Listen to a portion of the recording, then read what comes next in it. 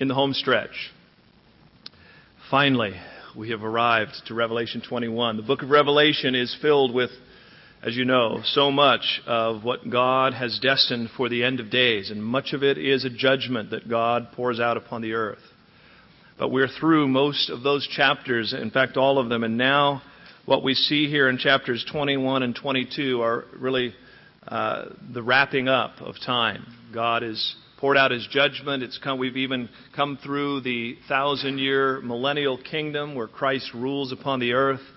And at the end of that time, there will be what we call the eternal state. That when God ushers in a new heaven and a new earth, and we go on into eternity. And that's all that the book of Revelation reveals, but you can imagine what God will be up to throughout eternity. It has not yet entered even into the heart of man what God has prepared. So there will be, I'm sure God will be very creative and very busy on into eternity. This is just, Revelation just kind of hands us off to whatever God has in mind for us throughout eternity. We know that it will be a blessing, and we know that it is something wonderful to look forward to. And really the anchor of the Christian hope is that we are not citizens of this world, but rather citizens of eternity and what God has planned for us in heaven. And I was thinking tonight, my plan on Wednesday nights is to teach through the Bible, just verse by verse, straight through, and that's what we've been doing. And so after the book of Revelation, of course, we'll start the book of Genesis next. After we have, I think, a couple more weeks left here in Revelation, but then Wednesday nights we'll start teaching through the book of Genesis. And I was thinking about it tonight, Lord. I was thinking, Lord, how I wonder when we'll get back to Revelation. It's going to be, a long cycle. And then I realized, Lord, you'll probably come back before. We'll probably live through some of this before I teach it again. So, but that's kind of an exciting time to be living in when we are really at the verge of these things possibly beginning, even in our day. But let me pray one more time and ask the Lord to bless our study.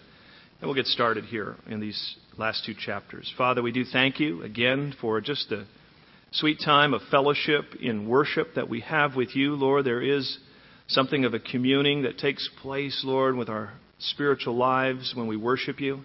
You meet us in that place. And God, it refreshes, it strengthens, it touches our hearts. And so, Lord, it prepares us really to receive now the Word. It's as though the soil of our hearts has been properly prepared for God's Word to now go in and be planted into our hearts. And we pray that it would find good soil tonight, Lord, and that it would bear much fruit for your glory. Speak to us, we ask, in Jesus' name. Amen. I'll read you a quote from C.S. Lewis concerning eternity. Has this world been so kind to you that you should leave it with regret? There are better things ahead than any we leave behind. I think it's important for us as believers, and as we look at these next two chapters, really the speaking of eternal things, it's very important for believers to keep eternity alive in your heart.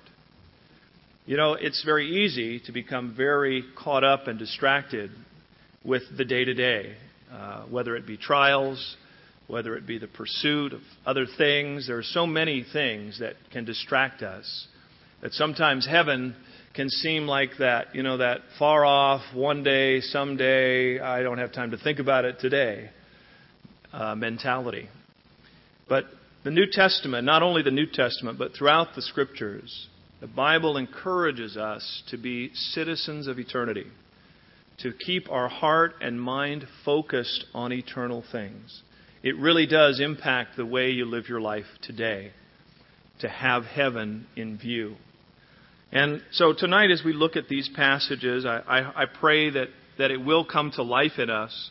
But I want to encourage you that it's the kind of thing that you have to kind of stoke the fire. You have to discipline your heart to be mindful of eternal things. Just a couple of passages before we actually look at our text, just to kind of encourage you along this line. 1 John chapter 2, verse 15 says, "Do not love the world or the things in the world. If anyone loves the world, the love of the Father is not in him. For all that is in the world, the lust of the flesh, the lust of the eyes, and the pride of life, is not of the Father, but is of the world. Verse 17, and the world is passing away, and the lust of it. But he who does the will of God abides forever. Paul said to the Philippians, our citizenship is in heaven, from which we also eagerly wait for the Savior, the Lord Jesus Christ. Are you eagerly waiting tonight? Is it a hope that is alive in your heart? Are you anticipating the return of the Lord? Is it really in the forefront of your thinking? The Word of God would encourage it to be so. It does affect our lives. Certainly it affects our priorities. Jesus said, where your treasure is, there will your heart be also. Having heaven in your heart and mind is also a great source of comfort during difficult times. Paul said to the Corinthians, our light affliction, which is but for a moment, is working for us a far more exceeding and eternal weight of glory. One of the things that helps us endure these temporary afflictions is the hope that God has for us in glory. It also serves as a preservation, really, in our life against sin, our struggle against sin. Paul said this to the Romans, for those who live according to the flesh set their minds on the things of the flesh, but those who live according to the Spirit, the things of the Spirit. For to be carnally minded is death, but to be spiritually minded is life and peace. So we want to set our heart and our minds on eternal things, and certainly these two chapters in the book of Revelation, I believe, will help us to do that. Tonight's message is entitled, All Things Made New. All Things Made New. The very first thing that God is going to remake is heaven and earth. Look with me in verse 1. Now I saw a new heaven and a new earth. For the first heaven and the first earth had passed away, and there was no more sea. The Bible talks about the heavens and the earth passing away. You may remember just prior week's study there in Revelation chapter 20, when God set up the judgment seat, it said, I saw a great white throne and him who sat on it, from whose face the earth and the heaven fled away, and there was found no place for them. Hold your place there in Revelation and turn with me to 2 Peter, which will be just a little bit to your left. 2 Peter chapter 3, the Apostle Peter talks about this passing away of the old heaven and earth. 2 Peter 3, and look with me at verse 10. But the day of the Lord will come as a thief in the night, in which the heavens will pass away with a great noise, and the elements will melt with fervent heat. Both the earth and the works that are in it will be burned up. Therefore, since all these things will be dissolved, what manner of persons ought you to be in holy conduct and godliness, looking for and hastening the coming of the day of God, because of which the heavens will be dissolved, being on fire, and the elements will melt with fervent heat. Nevertheless, we, according to His promise, look for new heavens and a new earth in which righteousness dwells. Turn with me back to Revelation chapter 21, the Apostle Peter talking about this event. I'm not much of a science person, but I have heard this and just done a little bit of reading down at the very atomic level. There's a certain energy that seems to hold the atoms together. Brother Allen, he's a science teacher. He probably can give you a little more information on this, and forgive me if I butcher this a little bit, but these protons are held together by this atomic force that holds them together, and the nuclear bomb, of course, is the releasing of that energy. Whatever energy it is that's holding it together, an atomic bomb releases that energy when the atom is split. And there's a passage, of course, that says that God actually holds all things together, and you have to wonder what would happen if God simply released the energy that is in all of the atomic particles, in the heavens and the earth. Maybe that's what God has in mind when Peter says, with an intense fire and heat, God is just simply going to release the energy that is already in place, holding atoms together. When God releases that energy, What kind of an event will that be? Well, this is what the kind of event that Peter seems to allude to. And here in the book of Revelation, the Apostle John is talking about the heavens and the earth having passed away, and now he's seeing a new heaven and a new earth, the first being passed away. All things made new. And he says that there's not going to be any sea. Now, we'll find out later, that doesn't mean that there won't be water. It simply means that there won't be sea in the way that we know it. This new earth will be configured in some different way. I know that some of the surfers are a little disappointed with this verse. And I kind of like the ocean too, and I thought, what a bummer, no ocean. But I think that God will have something even better in mind. I'm not really worried about how this new earth will look. I think it's going to be something wonderful. He also talks about a new Jerusalem here in verse 2. Then I, John, saw the holy city, New Jerusalem, coming down out of heaven from God, prepared as a bride adorned for her husband. Heretofore, the church has been likened to the bride of Christ, and now this new city of Jerusalem is likened to a bride coming down for her husband. John is going to give much more description about this new city down in verses 9 through 27. So we'll expound on this New Jerusalem a little bit more when we get there. But I also want us now to look at verses 3 through 8, where he really begins to describe a whole new reality. A whole new reality. And look with me, verses 3 through 8. We'll read through it and then come back and look at it. And I heard a loud voice from heaven saying, Behold, the tabernacle of God is with men, and he will dwell with them, and they shall be his people. God himself will be with them and be their God. And God will wipe away every tear from their eyes. There shall be no more death, nor sorrow, nor crying. There shall be no more pain, for the former things have passed away. Then he who sat on the throne said, Behold, I make all things new. And he said to me, Write, for these words are true and faithful. And he said to me, It is done. I am the Alpha and the Omega, the beginning and the end. I will give of the fountain of the water of life freely to him who thirsts. He who overcomes shall inherit all things, and I will be his God, and he shall be my son. But the cowardly, unbelieving, abominable, murderers, sexually immoral, sorcerers, idolaters, and all liars shall have their part in the lake which burns with fire and brimstone, which is the second death.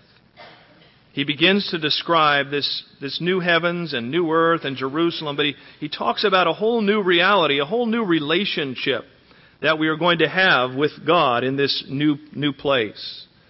The Bible says as much in other places. You may remember in 1 John 3, verse 2, it says, Beloved, now we are children of God. It has not yet been revealed what we shall be. But we know that when he is revealed, we shall be like him, for we shall see him as he is. So we will be there. We'll be in a new resurrected body. We will be now entering into a new city of Jerusalem and a new heaven and a new earth. And the dynamic of the way we relate to God is going to be a whole new ballgame, a whole new reality. The first thing I'd like you to notice in this new reality is in there in verse 3, God will be with men. Today, God is with us, especially in the life of believers. He is with us in the sense that his Spirit dwells within us.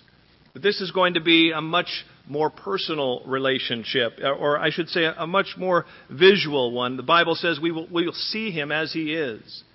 He's going to be with us even more dynamically than he is today. God is going to be with men. He's going to actually dwell with men. We don't see him in complete glory yet. The Bible says, Paul told the Corinthians, For now we see in a mirror, dimly, but then face to face. Now I know in part, but then I shall know just as I also am known. This should be a great encouragement to us. This should be something that you hold in your heart as a wonderful anticipation.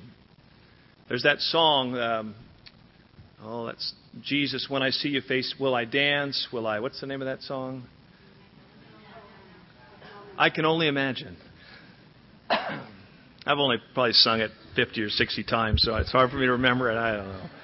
I can't remember some of these titles, but I can only imagine. That idea, what's it going to be like when we're there? He's going to be living with us, dwelling with us. In the life of a believer, and this is cultivated through your personal relationship with the Lord. As you walk with the Lord here today, He should be becoming more and more real to you. The person of the Lord Jesus, through the ministry of the Holy Spirit, should be growing more and more intimate. If you're not experiencing that, then you're missing something of what God has planned. The Bible says that from glory to glory, there is a work of closeness that begins when we're saved, but then continues to intensify through our walk in relationship with Him on the earth. We should not be looking back and remembering, the good days. The glory days when I was really close to the Lord. Today should be the best days that we live in the Lord. Today should be our closest time, knowing that we know Him deeper. We've been through more together. We've trusted Him through more circumstance. We've seen His faithfulness in greater ways, and His Word that we study and it's becoming more and more alive to us. And if that is happening, and if you really are beginning to taste and see that the Lord is good and God is really working something real in your heart, then the idea of living with Him is a great, great encouragement.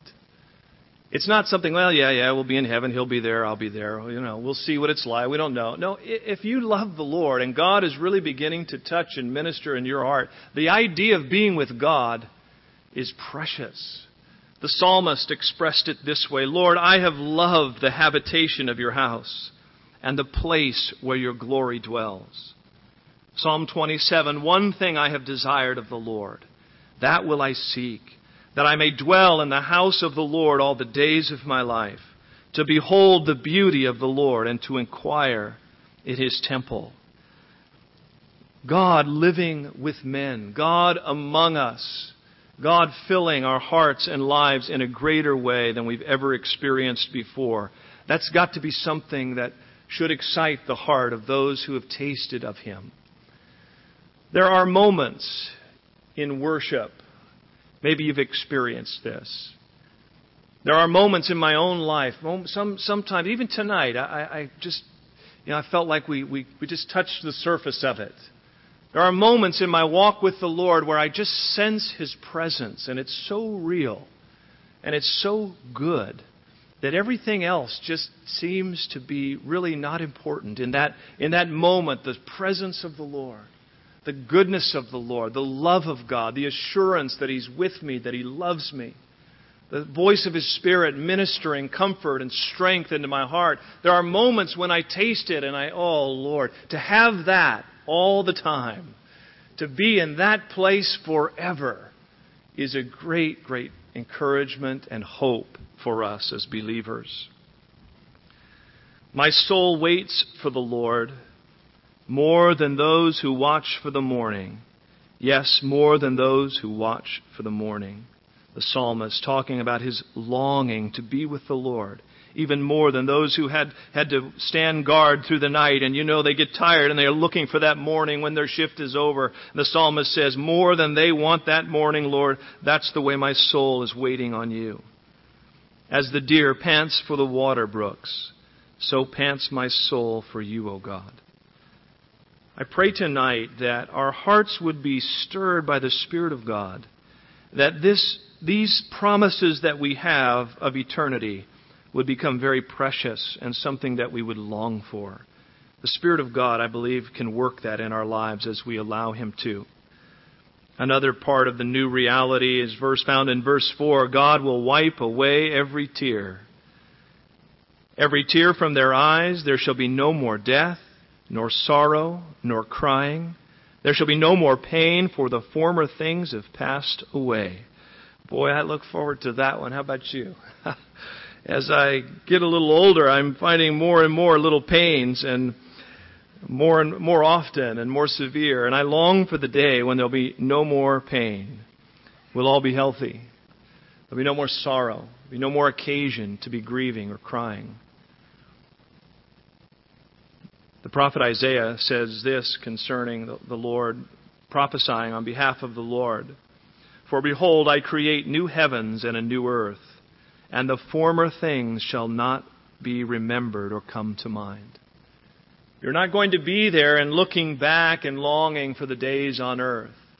We're not going to be thinking, oh, remember when? No. The former things are not going to come to mind. The goodness of what God has prepared will so overwhelm and capture your heart. And there'll be no pain, no sorrow, nothing of any kind. Former things have passed away. All things, verse 5 says, will be made new. Can we count on these words? Can we count on this promise? Right, for these words are true and faithful. The Lord encouraged John. Don't miss anything, John. Don't miss any detail of this. All of this is going to come to pass. In verse 6, and he said to me, it is done. I am the Alpha and the Omega, the beginning and the end. I will give of the fountain of the water of life freely to him who thirsts. This water of life, it's eternal life. John 3:16 says that God so loved the world that he gave his only begotten Son, that whosoever would believe on him would not perish but have everlasting life. Jesus again reminding, even in his concluding remarks, saying to John, I will give this water freely to anyone who thirsts. You read something like this, and you read about an eternity of something wonderful and great, and you kind of begin to wonder, wow, how can I get in on that? What's it going to, what do I have to do to be there? What's it going to cost to get into that retirement plan? That looks pretty good. And Jesus reminds that I will give this to anyone who thirsts for it. The love of God is readily available.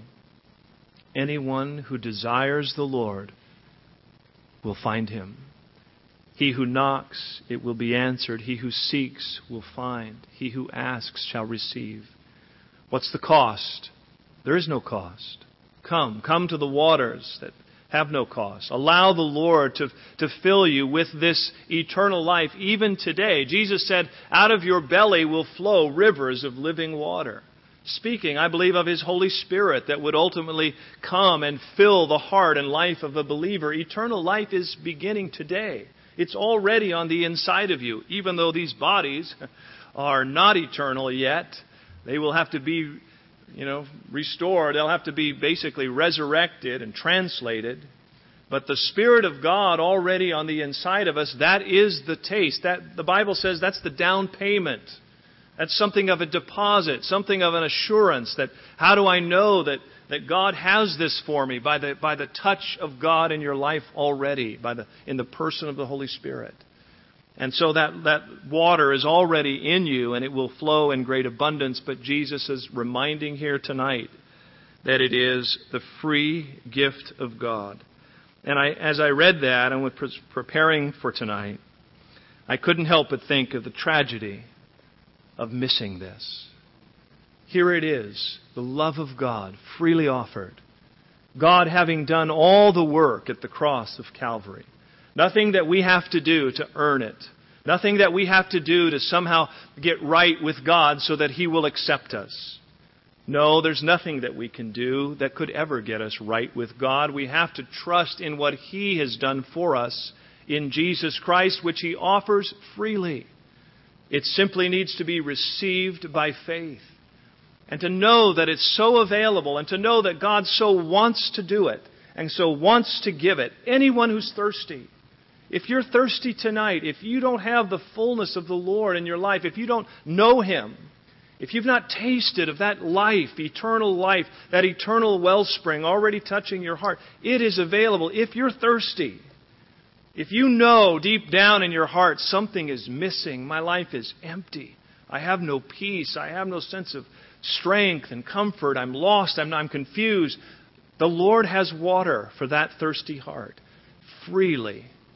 And to think that you would miss it, to think that you would wander about in the dark when God has this life and light so readily available, is a terrible tragedy.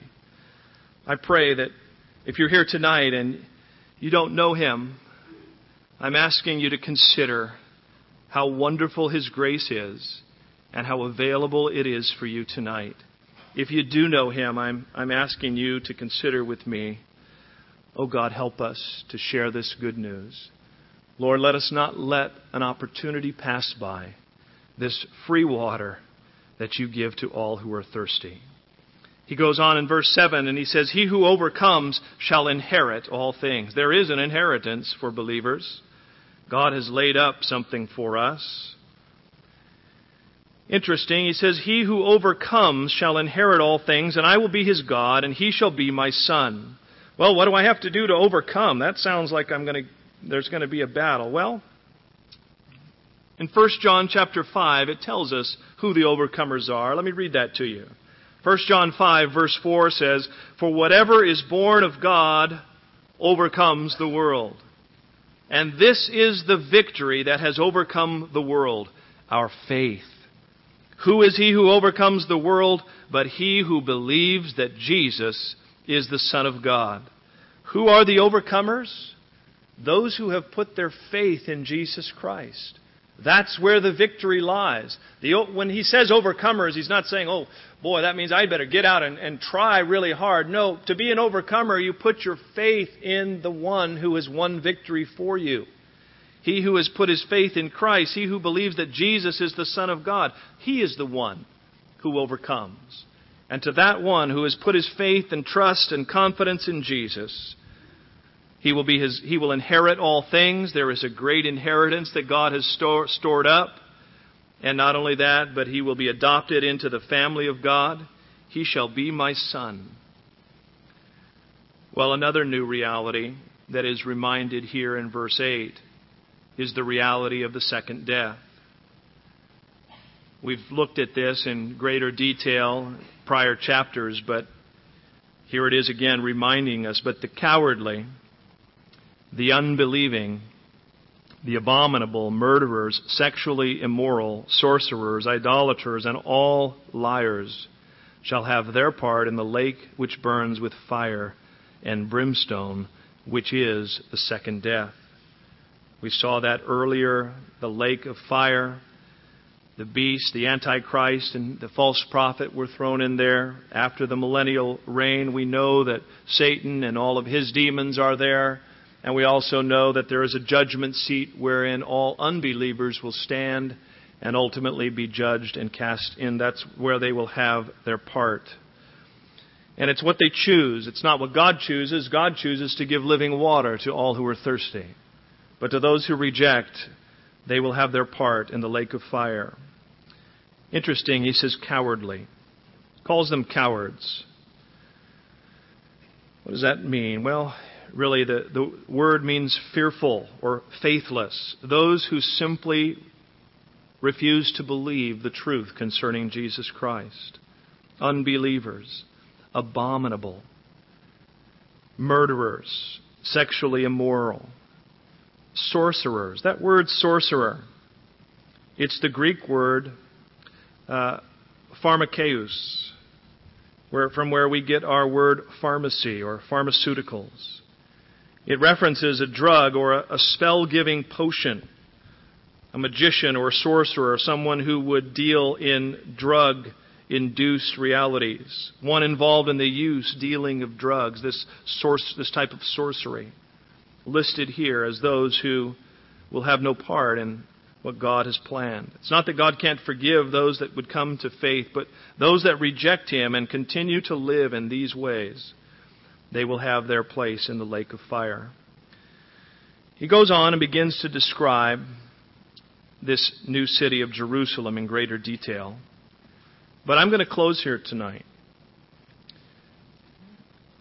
And I'm going to ask Tony if you would come up. I want to spend a little bit of time here tonight, maybe worshiping the Lord here at the end of this study. And I just want to make this emphasis tonight on coming to the Lord. As I was preparing and looking at these passages tonight, I just sensed that the Lord wanted me to emphasize that He would like to give living water to those that are thirsty. So I'm going to close us in prayer, and I'm going to give an opportunity. If you're here tonight and you simply need to respond to the Lord, I want to give you a chance to do that. And then I want to close our night with just a few songs of worship.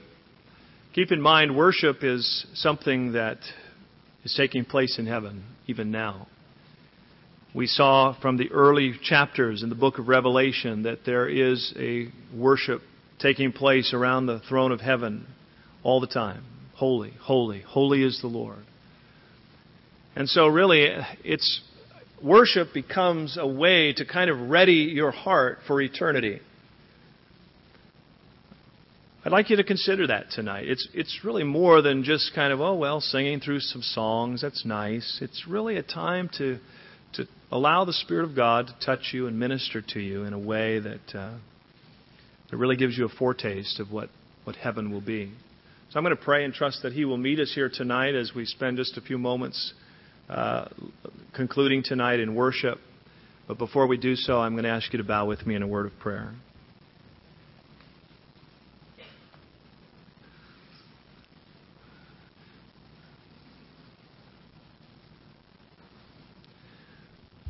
Lord, I'm just sensing tonight, Lord, and just really for myself, just kind of stepping out in faith here tonight.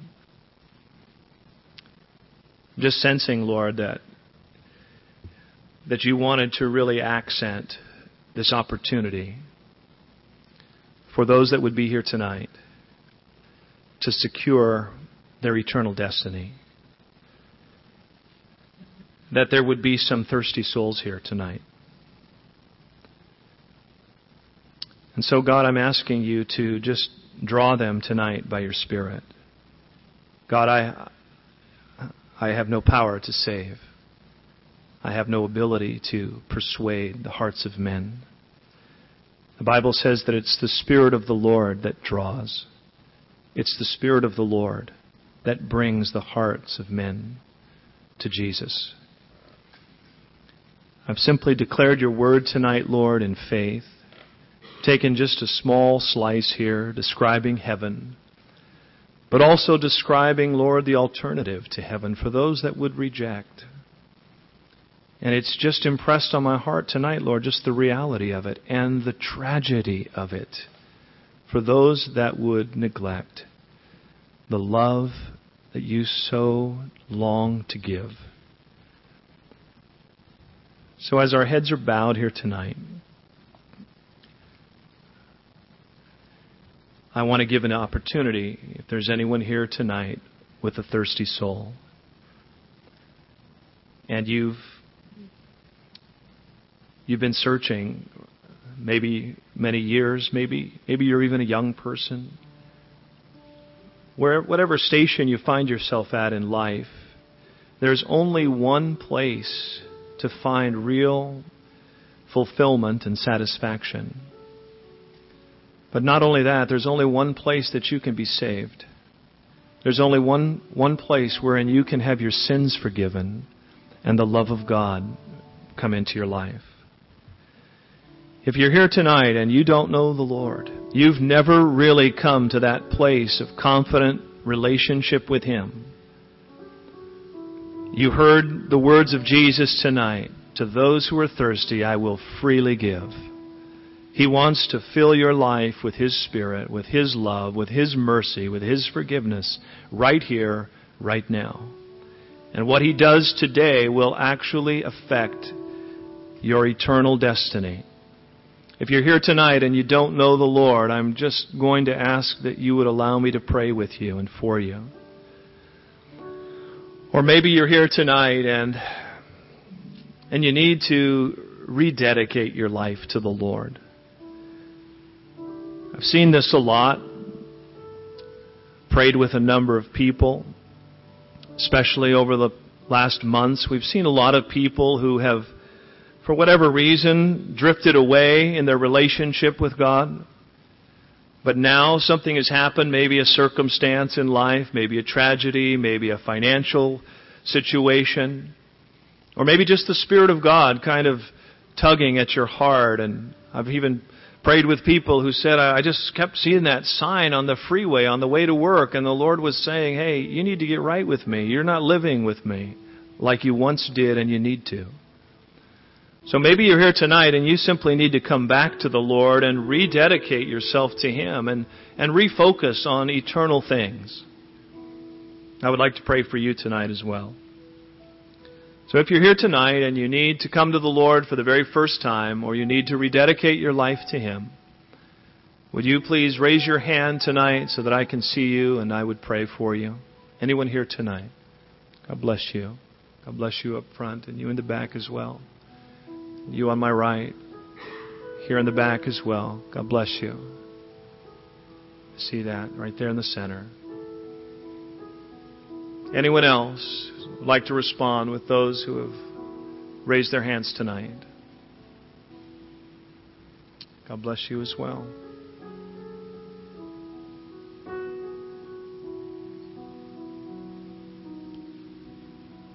God bless you too. On my right, I see you.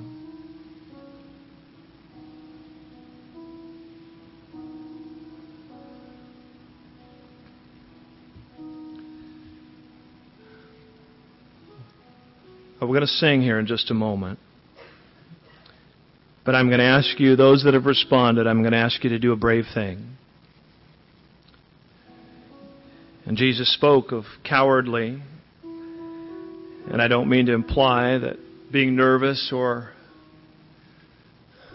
even a little embarrassed tonight makes you a coward. I understand that it's not easy to respond to such a call. But there's something about responding in faith tonight that will set these things in your heart. So I'm going to ask the congregation if you would stand with me tonight. We're going to sing here in just a moment, but for those that raised your hands, and I think I noticed most of you, I'm going to ask you to come forward if you would, and there was quite a few of you. Please, you won't be alone. Please come forward here and stand with us in the front.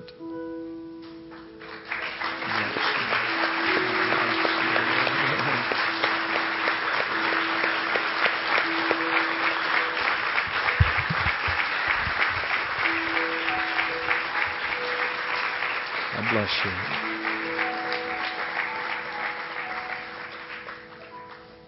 Praise the Lord. Would anybody else like to join these here that are here? We're going to pray for the Lord to touch their lives and fill them with rivers of living water. I'm going to ask those that are here with me to pray. If you would, prayer ministers, please come forward as well.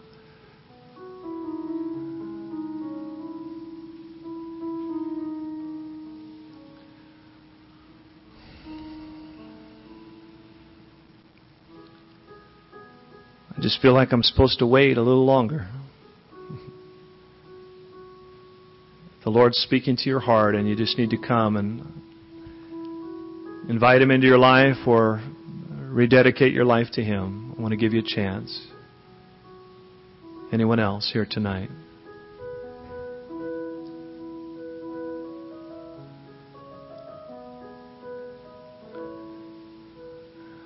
Well, I'm so blessed by those of you that have responded here tonight. But you didn't come to bless me. You came because God loves you and wants to bless you. And I'm going to lead you all in a prayer, and I'm going to ask you to repeat after me. I'm going to do my best to try and just pray out what I think is in your heart based on what you've responded to tonight. And all of the congregation, if you'll just pray with us, and let's just ask the Lord into these hearts. So if you'll repeat after me, those of you that came forward. Dear Lord, I come to you tonight with an open and honest heart. And I ask that you would forgive me of my sins. I confess tonight